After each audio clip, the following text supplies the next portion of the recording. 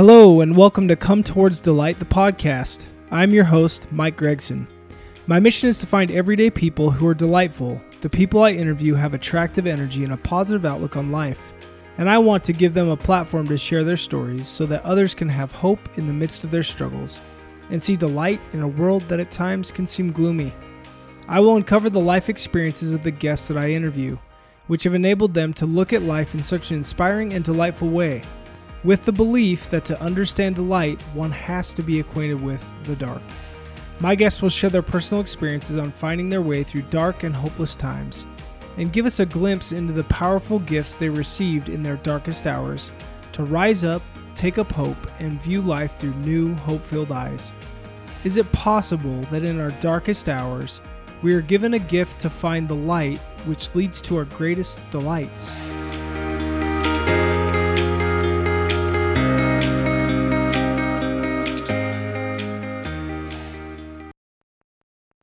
Hello, everybody, and welcome to another episode of Come Towards Delight, the podcast. My name is Mike Gregson. I'm your host, and feel really fortunate today to be meeting with somebody who I just connected with, thanks to good old Coach Jim Johnson, who has become a hero of mine. What a great man that man is. But he automatically, when I said, hey, is there anybody that you know that has a story that would relate to my podcast? He sent an email that connected me and Swen Nader. And Swen, right away, you shot an email back to me and said, let's do this, basically. Let's talk. Let's figure this out and let's talk. And I sent you a short questionnaire and just trying to find out a little bit more about you. Obviously, I didn't know who you were at that point. And you sent it back to me, and holy cow, I thought, wow, this is amazing. And you also sent me your website. And come to find out, you played basketball in college. I mean, and learning about your childhood, it wasn't an easy road for you. But you played basketball in college for the greatest coach of all time, John Wooden, UCLA. And then you had a great career after that. And it's fun to learn that about you. And I've gone to your website and I've researched you a little bit. And the accolades are awesome. And you've had some amazing opportunities in your life because of how hard you've worked. But what is so amazing about your story is it wasn't just easy for you. There's a lot of backstory to it.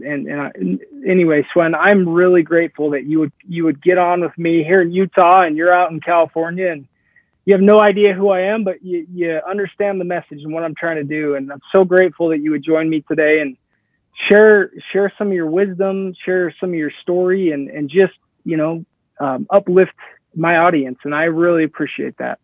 Thank you. And I just want to say hello to everyone that's listening. And everybody's in a different place, and I know it's crazy times, but crazy times sometimes create challenges, and we deal with them. We learn from them. My God, this Zoom thing just kind of took off. It was around before all this, but then we had it and everybody's using it. We use it in the office. I work for Costco Wholesale in the corporate office, and we used to have meetings in rooms, but now we just sit at our desk. I put on about 20 pounds. So anyway, no, it's great. And yeah, if I can, I wish I could hear everybody's story that's out there. I'll share mine, and maybe somebody can relate to some of it. Yeah. Let me tell you, I was born in another country. I was born in the Netherlands, 1950. My mom and dad divorced. There were three of us children. My sister was the oldest. I was the next, and then we had a little brother. When I was 3, my little brother was 1. My sister was 5. My mom and dad divorced, and in those days in Holland, the woman got nothing. She got the kids, but she got nothing. Right? So she had to figure out how to survive. Now, she was a wood carver, probably the world's greatest female wood carver of all time. Nora Hall is her name. They can look on the web. Nora Hall. Yep. She did. Now, this guy wasn't there when she carved his bedroom, but it was Hugh Hefner. Yeah. So he was gone. But she carved it, and then Madonna and several other great. She's amazing. Anyway, So she survived that way, but she could only take my little brother with her, and my sister and I were farmed to a friend of hers. Oh. So we lived with them, and my mom met my stepfather. I'm going to go fast over this part. They wanted to go to America, so they told us they were going to go to America and take my little brother with them. My sister and I would stay there, but they would send for us. So my mom and dad in 1955, my mom and stepdad went to America. They moved to Arizona. They had sponsors. The Quakers were sponsoring people to come. In those days, you had to have a sponsor that made sure you made it, you got a place to live, you got a job, and all that stuff. Now they let anybody in. And then, whatever happens, happens. But anyway, so my sister and I ended up going to a foster home, and then about 3 foster homes, and finally an orphanage. And this is from 55 to 59. We got letters from my mom. We didn't see my dad that much, some, but we got letters from my mom, about America. God, I wanted to go because I don't know if you know Roy Rogers, but Roy Rogers and Dale Evans had a show, a cowboy show. Of course, kids, you think it's real. And in Holland, in the neighborhood, in one of the foster homes in that neighborhood, one house had a TV. And on Wednesday, all the kids would go there to watch Roy Rogers. Yeah. And my dream was to be Roy Rogers with guns and a horse. And I thought that was America. I thought that's it. That's the dream right there. All I knew about America was Roy Rogers. So that was my dream. So as we're in the orphanage in 1959, about August or so, we were called to the office, and there was a lady there in a uniform that was a guest, right? She was a stranger. But the director told us that she was going to take us to America. And so here's what happened. My mom and stepdad had a sponsor. Their name was the Andersons. They were Quakers. They were in Arizona, and that's where my mom and stepdad settled first. But then my dad got a job in California, so they went to Long Beach, California, and then lived there. So the sponsors found out that my stepdad had no desire to bring my sister and I over. He had the money, but he said he wasn't going to do it. And it was killing my mom, and they knew that. So they went to a TV show called It Could Be You. That was a show that was like, This Is Your Life. It was on Saturday night live nationwide. No kidding. And it was called The Show of Surprises. And they said, can you bring these kids over and reunite them with their family? And they said, yeah, we can do that. No, but, it took a while for them to check it out, Sure. But, so that's why that flight attendant was there. And she took us, we said goodbye to our family at the airport. And we ended up going to New York and then to LA. And then we were put up in the Beverly Hills Hotel. Can you believe this? From the orphanage in Holland to the Beverly Hills Hotel. And I was in heaven. I was looking all around for Rogers. I couldn't find him. But as it turned out, he's probably only about a mile away. Right? How does he park his horse in this place, man? Yeah, it didn't smell like, Yeah. It didn't smell like that. There was a big swimming pool. I'd never seen one. Anyway, it was an amazing time. And so I think the next day we went to the studios, NBC Studios, and practiced. They had built a nice little windmill that my sister and I could fit in. Because in Holland, you have windmills, tulips, and wooden shoes. And so they built one that was cut out in the back, so my sister and I get in there. So the next day, so here's what happened. The Andersons, the Quakers, told my mom and stepdad that they got 4 free tickets to this show.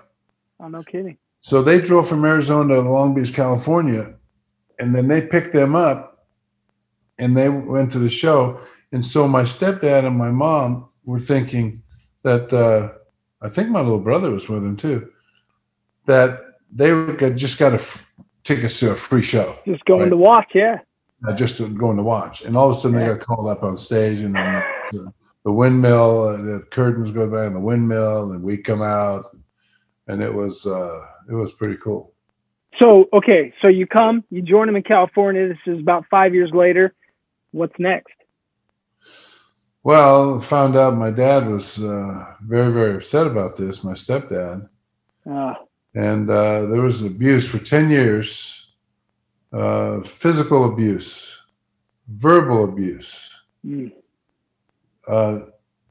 Couldn't have friends. Home from school right away. Weekends in your room. Study. Couldn't join sports. Couldn't take a warm shower. Cold showers.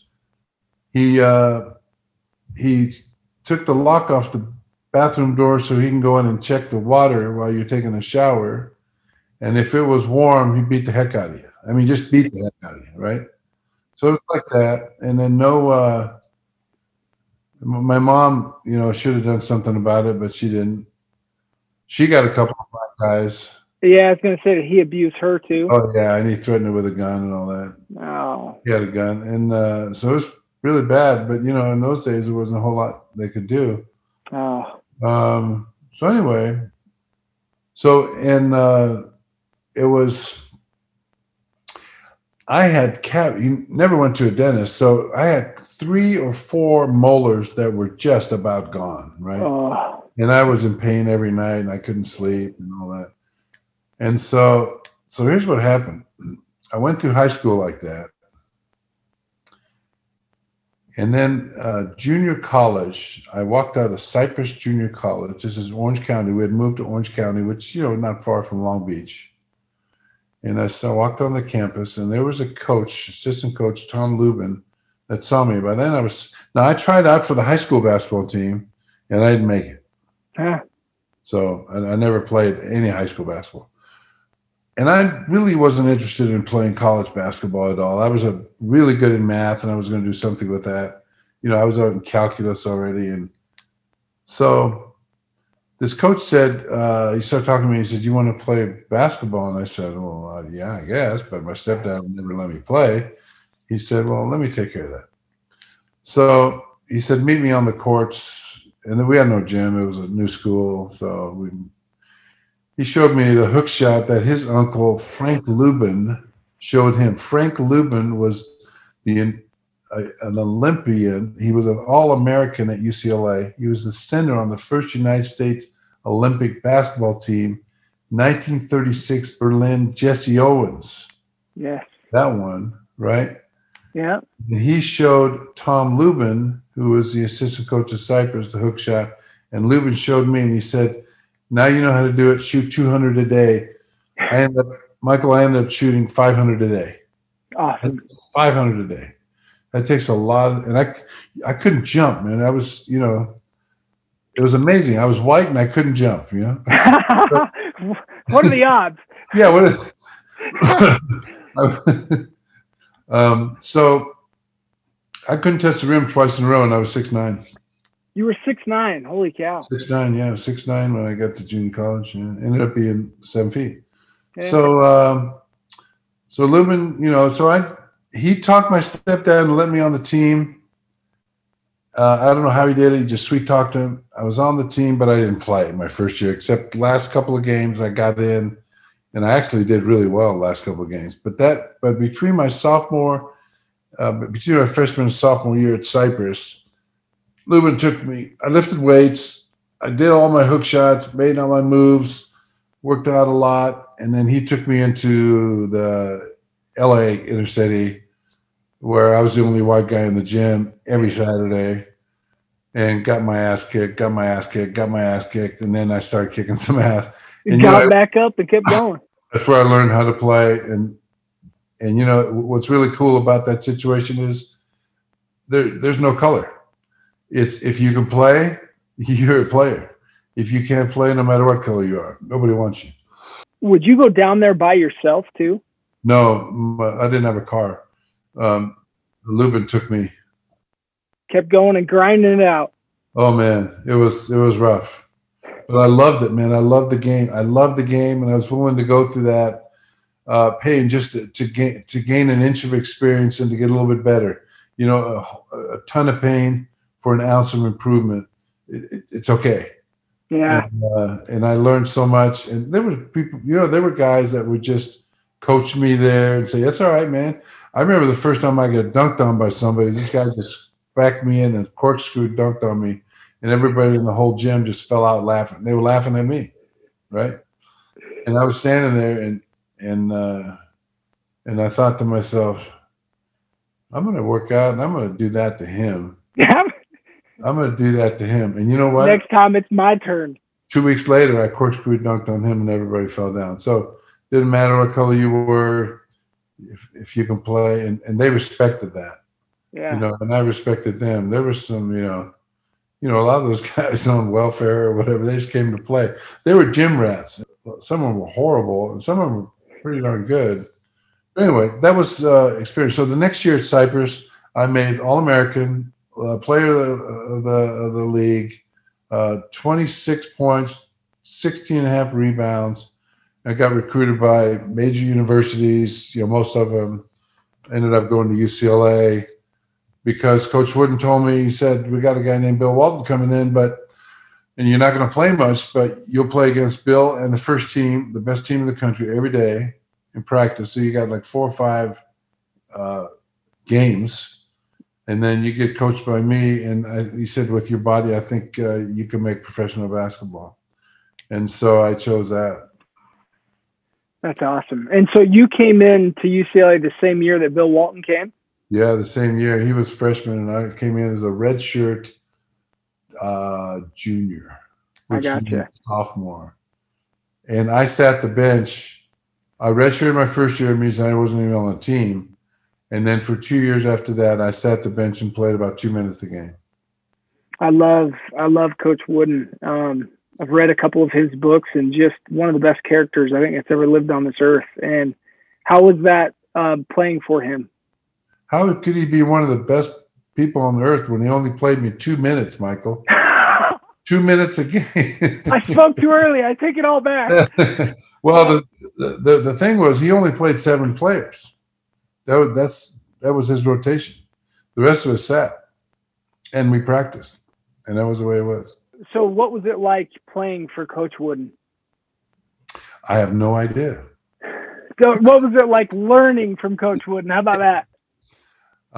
Well, you learn a couple of things. One, you know, you're around the guy about 3 hours a day, and that makes a difference. You kind of understand that in his really tough way, he loved you.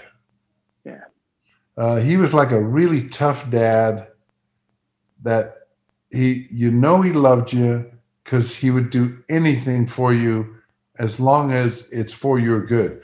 But he never did anything for you that you could and should do for yourself.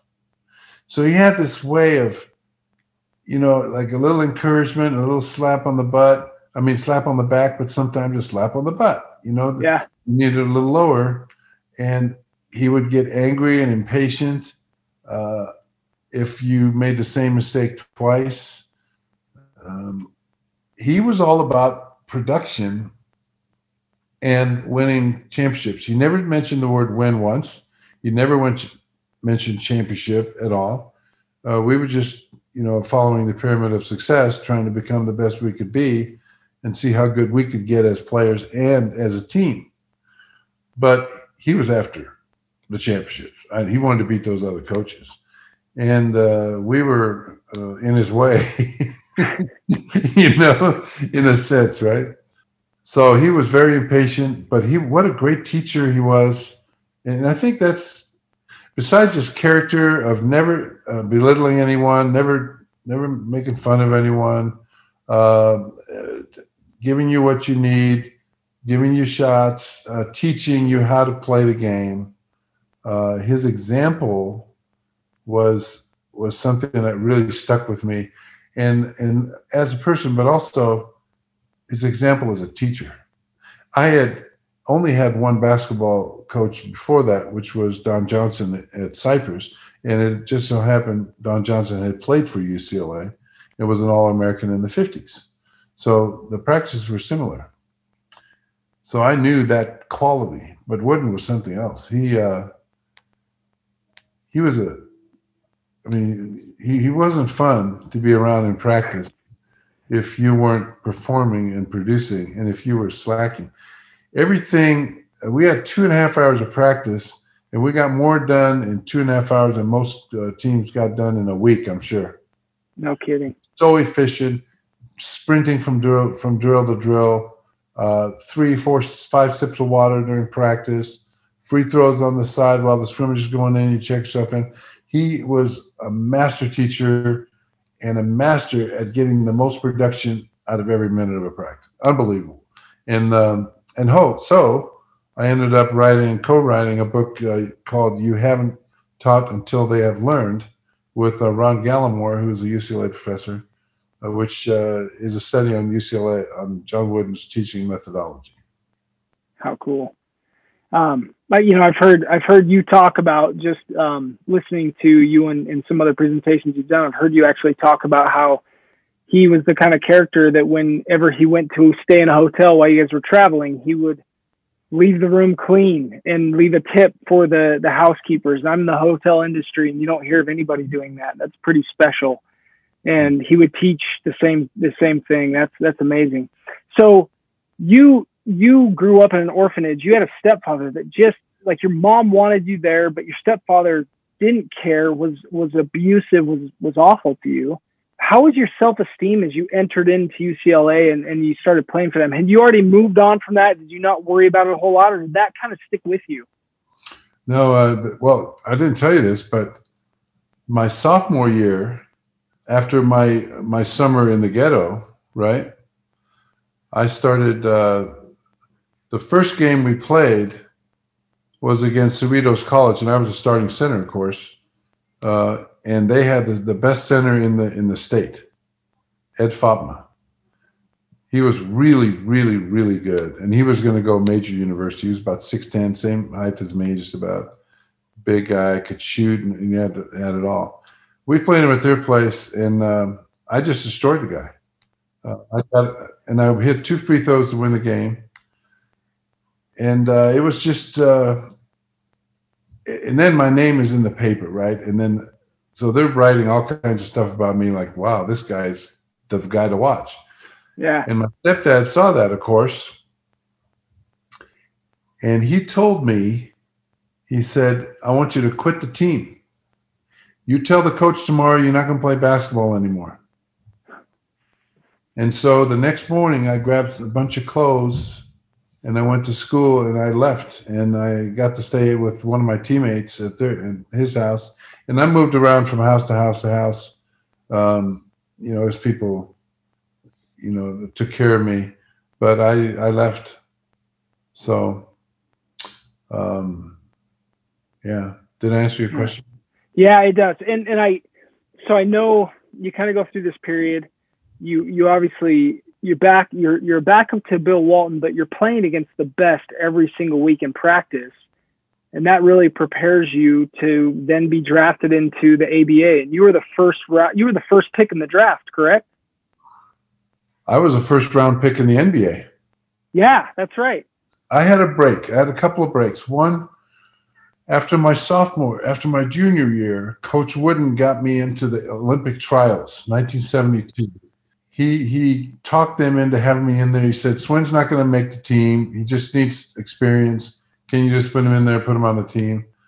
And so they did, and I ended up leading the whole camp in scoring and making the team.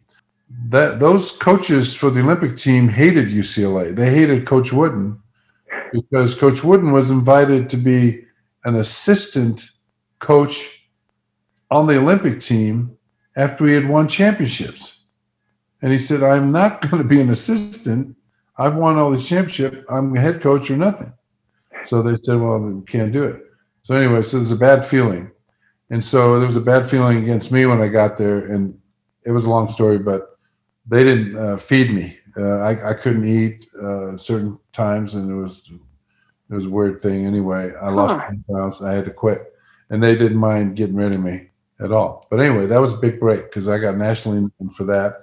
And then after my senior year, Coach Wooden got me invited to the Pizza Hut All-Star Game, which featured the best 24 seniors in the country, and I wasn't one of them because I hadn't played. But as it turns out, I was one of them because I got MVP. I had 30 some points and 25 rebounds, and that's what got me the first round pick with Milwaukee in the NBA. Right there, that game right there. So Milwaukee was who you were drafted by, and then you spent some time in the ABA. Was Milwaukee part of the ABA back then? NBA. Okay, so ABA and NBA back then were separate, right? Wasn't there a day? Okay, so you were in the ABA for a while, rookie of the year.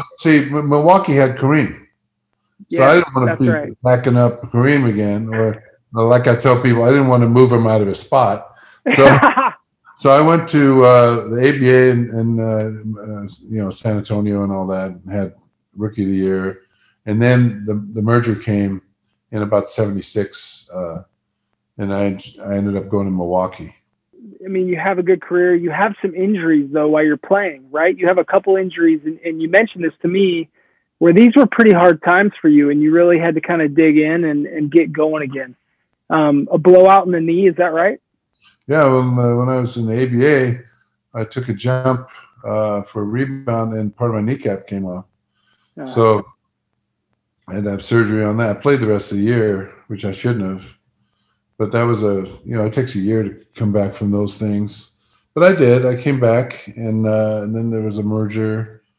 And then when I was with the Clippers in San Diego, I started getting part of my tendon came off the right knee.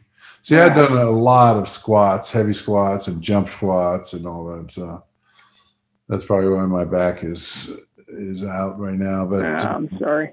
But let me tell you this. I'd do it all over again. Here's the deal. I love the game, and I wanted to see how good I could get at it. And I was on a time crunch because once I started playing, I had 5 years to make the pros or it's over. And my dream was to be a Laker because when I used to fall asleep as a teenager with a little transistor radio under my pillow listening to Laker games. Chick Hearn talking, and Wilt Chamberlain, and Jerry West, Elgin Baylor, all these guys. I dreamed of being a Laker, and I ended up being a Laker my very last year in the NBA. So the dream came true, but I really wanted that. I wanted to make pro. I just love the game, and I just want to see how good I can get at it. And really, that's all anyone can ask.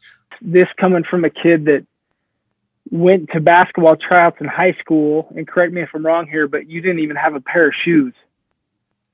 Yeah, I didn't have a pair of shoes. Yeah. I mean, that's quite amazing. And eventually, towards the end of your career, you're traded to the Lakers, which this is the team with Kareem on the team, correct? And you were able to play in the NBA Finals. Yeah, against the Celtics. Yeah, we didn't win. I have a couple of regrets. One in junior college, we were ranked second in the state, but we didn't win our league. We got beat by this Rio Hondo on a last-second inbound pass to my guy, who jumped up and put the ball in. They threw it to me, and that was that. And then the 7th-game finals. But those are regrets. But I believe I did the best I could to try to become the best I could be. And I probably would have done a few things different, but I certainly couldn't have worked harder.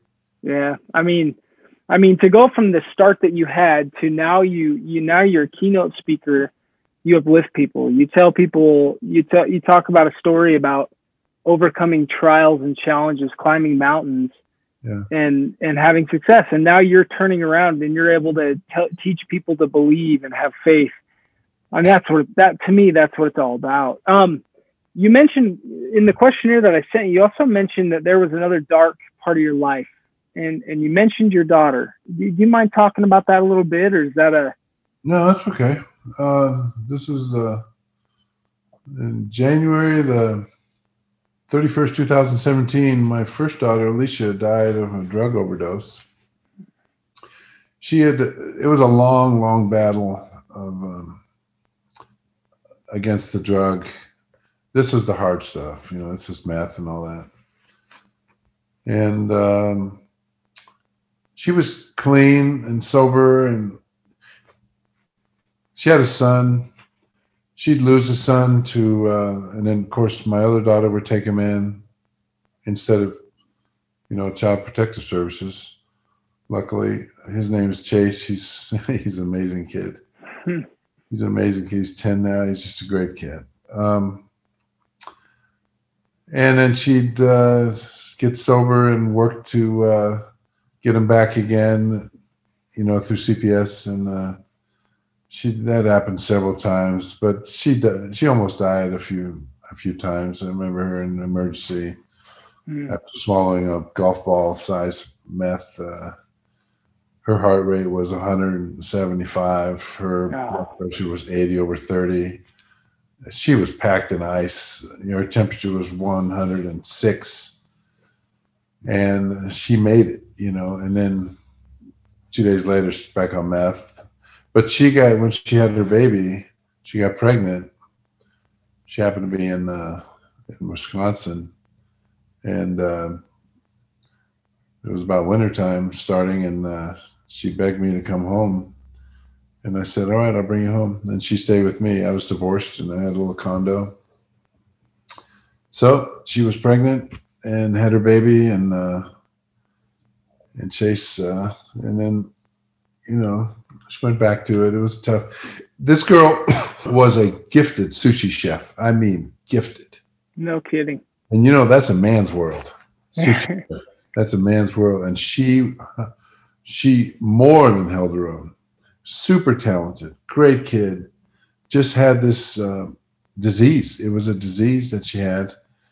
And on that day, 4:00, the police called me to come over to her condo, and I went over there, and they told me what happened. And we took care of Chase right away. I got him with my other daughter, Valerie. She's great, and her husband, Carlos, and they have 2 children. So Chase has a brother now that's 8 and a sister, and his brother is only 8. They're only 8 months apart. Chase is older. Oh, how cool. So he's doing really well, but he knows who his mom was, and he loves her, and someday, by the grace of God, they'll be together again. Amen. I'm sorry that you lost your daughter. I've battled with addiction in my life too, and it's hard, and it's dark, and it's, but I can't imagine losing your child to that. And so if you don't mind, maybe like as we come to an end here, maybe just share. I've got a couple questions for you I want to finish with, but if you wouldn't mind just recapping your whole life story, starting and your father dying when you're 3, not having that father figure, and then a stepfather stepping in and basically moving your mom away from you across the world, you getting dropped in an orphanage there for 5 years before you get put on a TV show and reconnected to your mom, and then you're abused for so long with your stepdad. This isn't statistically, you're not being set up for a whole lot of success here. Odds are against you, and yet somehow you rose, and somehow you dug in, and somehow you connected. What would you attribute some of that to, if you will? Well, God. Without God, nothing is possible like that. So I'm sure there was a providential hand of God over me. He loves me through his son, Jesus Christ. He loves me. And it's, but I don't know. Do I have a personality where I just kind of keep going? I don't know. The subject that we're talking about today is a subject of almost every motivational speech. making lemonade out of lemons, right? And everybody wants to know, well, how do you do that? How did I do that? I didn't see. I loved basketball so much, Michael, that nothing was going to stop me. When my stepdad said, "You're going to quit the team," I said, "Nope, I'm leaving." No matter what. And I had injuries, that would have ended a careers.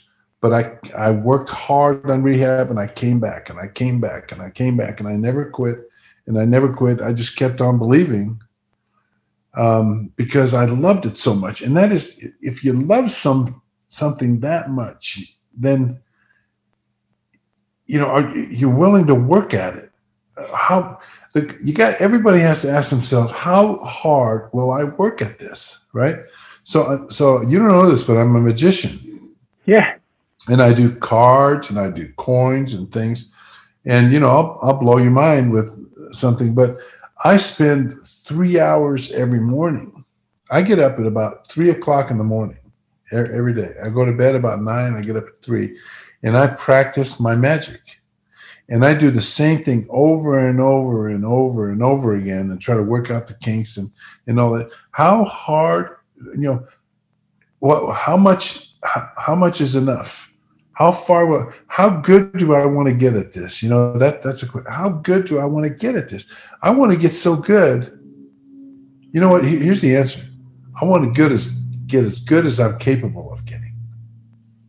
And if I focus on that and really see what my potential is and try to get as close to that as possible, I'm going to be pretty good. So that's the way I approach everything. And I just don't quit. I just keep going no matter what. And that's what everybody says, right? Never quit. But the bottom line is, do you love it? Yeah. If you don't love it, you're not going to go. I don't know if you're familiar with John Wooden's Pyramid of Success, but the 2 blocks are industriousness and enthusiasm. Industriousness is hard work, and enthusiasm is a love for what you do. Passion. Those are the cornerstones for a reason. If you don't love what you do, you're not going to make it to the top of the pyramid, no matter how hard you work. If you work real hard, if you love what you do, but you don't work very hard, you're not going to get to the top. But it's one that feeds the other.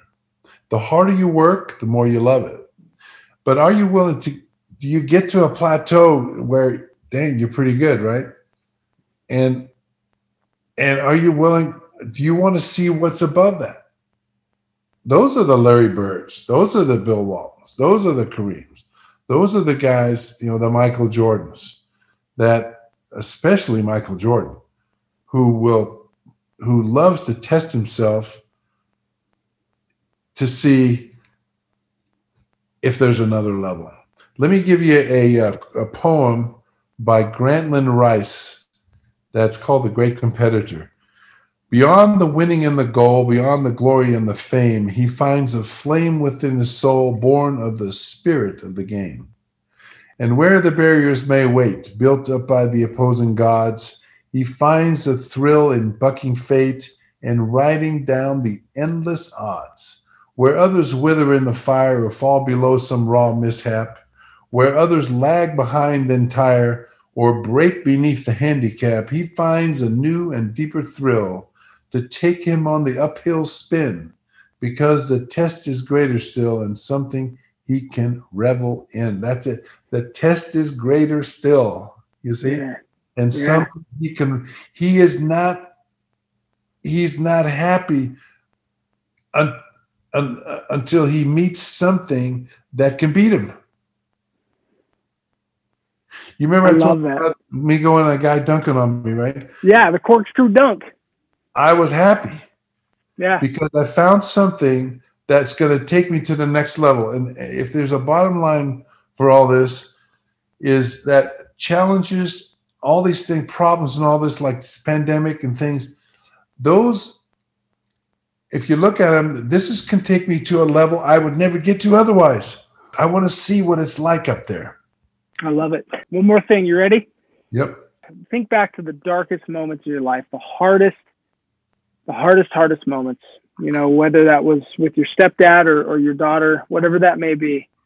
What is the gift? What's the gift that you received from that darkest moment that made you feel like you were done? A closer walk with Jesus Christ. When my daughter died, I questioned whether God was there, because I had prayed and I have notes that I've written down. God saved her again. He must want her around, and I can see that he wants her around for the rest of her life and Chase's life. And that didn't happen, Michael. And you could say I was mad at God and all that.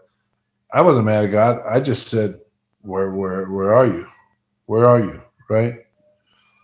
But I found a peace, and I found I can see it in Chase. I can see it in him, that he's in a place where he would not be, and Alicia is in a place that maybe she would not be. I don't know. But they say all things work together for good to those who love God. It takes a little while, but yeah, I saw that, and I felt the love of God through Jesus Christ. I felt his arm around me saying, you just watch. Someday you'll understand. And I said, okay, all right. I love it. Yeah. Thank you. I mean, there's a lot of people out there that may not believe in Jesus Christ as God Almighty and the Messiah and all that. And I respect that. This is what I believe. And I believe. I'm right there with you. I feel the same way. And that's what happened to me in my darkest hour. Is I found my value. When I felt like I was worthless, I found my value. And that's because I got on my knees as I was thinking how I was going to kill myself. I got on my knees and said, help me. You're not, I don't know if you're there anymore. I used to believe in you, used to teach people about you on a mission. And where are you? And he wrapped his arms around me, and I'm with you. And all walks of life, right? It's truth, it's light. All those things lead to Christ. People just don't know that yet. But they, people believe in the greater power, the greater light, whatever it is. But one day they'll know. And thank you for sharing that with me. Let me say one more thing. Yeah, please. Full circle. We started with John Wooden. We started with him, his tough love in practice. I saw Jesus in John Wooden. Now you take John Wooden and his tough love and everything he did for me. He got me on those Olympic trials. He looked after me. He got me that. And he's after is when I really got a great relationship with him. We wrote a couple of books together and things. And he always did things for me, and I did things for him, right? But he always cared. You take that, multiply that by infinity, and you've got God's love. So I was fortunate to see that in a person. I didn't see it in my real dad. I didn't see it in my stepdad. I never saw it until I got to UCLA, and I told him that. And I wrote a poem that I see Jesus in you. And another one, I saw love once, and that was him. Do you by chance have that poem memorized? No. I was going to say, darn it. I'm going to look that up though. It ends, I saw love once, 'twas not pretend, he was my coach, he is my friend. I love it. There's a lot more. Well, Schwen, I'm grateful for what you do. I feel inspiration from you, and this is the mission that I want to be on. Is very similar to yours. Is to uplift people, and my journey is very different than yours is, and I'll reach a different audience than you do. But thank you so much for sharing some of your light with me, and just even the way that you responded to me off that first email from Jim Johnson. I mean, that taught me a lot right there, because you were like, "All right, let's do this. What do we got to do?" I'm going to tell you one story about me real quick in closing. I'm going to let you go because I know your back's hurting. You need to get a cortisone shot, sir. So my wife, and I got to tell you, my wife's name is actually Alicia too. So, yeah, when you said that, I thought, oh, wow. It spelled? It's Alisha. Yeah. Same way. Wow. And anyway, she's the greatest light in my life. I know God's grace because he sent her into my life during my darkest hour. Right. So I grew up loving the game of basketball, but I wasn't like you. I came from a good home. I got to a point where I was the best basketball player in my school, got into high school, and I started sloughing class. I had ADD, and I started giving up on myself there. And unfortunately, I didn't have the grades to go. And I went to the first day of tryouts, got my report card later that day, and it wasn't good enough. And I quit. I didn't go talk to my coach, Charlie Whiting, who you may know. Yeah. But anyway, that crushed me, and that was really hard. But I'm fine now. But as I got close to 40, I just turned 40 in November. And a few years ago, I joked with my wife and said, hey, NBA players, when they're about 40, they retire. And I'm like, I've had a dream of playing in the NBA my whole life. Why can't I retire from my dream of playing in the NBA? And I was joking. Of course, I was totally joking. And my wife remembered I said that about 3 years ago. And so for my 40th birthday this year, she tells me we're going to go see a movie with my family, and it's coronavirus, and I think whatever, okay. So we get there, we go walking into this movie theater, and all of a sudden I hear all these people cheering for me. Oh. And I'm like, what is going on? And I turn and look up, and I see some family and friends, and I'm like, oh, cool. She rented out a theater to have my family and friends come and watch the movie. Well, I turn around, and there's a big banner that says, way to go on retiring from your dream of playing in the NBA. And there's a guy named Spencer Hall who used to write for ESPN that we know really well. Yeah. And he was there, and they had a podium, and he goes, come here, we'd like to ask you some questions. And so they start to ask me questions like it's a press conference. Well, check this out. So I'm a what we call a Mormon, right? So ward ball is big in the Mormon world, right, Swin? Okay. Right? So word ball is like the thing. We don't play in the NBA sometimes, but we get it. So my wife gives me this jersey of when I coached some young men to win the regional championship, which is awesome. I love this thing. So I kept the jersey, 22. And I know you were 31 for a while. But anyway, she gives me this jersey in it's a cheap frame, of course. It was a joke to make fun of me for having a dream for way too long to play in the NBA when I could only jump like 8 inches at my prime. So she gives this to me, but look at this. Upside down Nike sign. Oh my God. And you see what that says? That's classic. Just couldn't do it. So the whole question and answer thing was a bunch of teasing, and she actually reached out to Mark Eaton. And Mark Eaton sent a video clip, and he goes, wow, Michael, this is impressive. The tenacity to hold on to a dream for this long and not ever making it. That is amazing. So anyway, he's a great man. But yeah. Swin, I just want to say thank you. The mission I'm on, and I can tell the mission you're on, is I want people to feel light. I want people to know that through our hardest, most difficult, darkest battles, don't quit. Hold on, because those right there end up becoming our greatest. We get our greatest gifts, and they lead to our greatest victories. And I think your story is a shining example of that. So thank you so much for sharing that with us. I think, that when times get tough, you're going down the road, you might slow down. But I've realized that if you keep moving, the corner that you need to turn could be really close, right? And what's the alternative? Quit and never know? I mean, I was able to get to the top of the game, and I should have got higher, maybe, if I had started basketball earlier or whatever. I don't know, but I never found out what it was like to be a Larry Bird or Michael Jordan, or, that level. And God, I would have. That's what I wanted to feel like, where you're playing chess and everybody else playing checkers. But anyway, the bottom line is, don't quit. Find a way, and see how good you can get, because you get up there and it's pretty cool. Yeah. And all along the way, you nailed it. Trust God, because he's there, and he's got you. If you put in the effort, he's going to open the door for you. I think so. Yeah. Yep. Yeah, so, and you're awesome. Okay, Michael. Thank you for tuning in to Come Towards the Light, the podcast. I truly hope you enjoyed today's show. I would love to hear your feedback. You can subscribe to this podcast and leave a review on Apple Podcast or any podcast platform you use. If you or someone you know has a delightful story to share that I need to talk to, please email me at cometowardsdelight@gmail.com.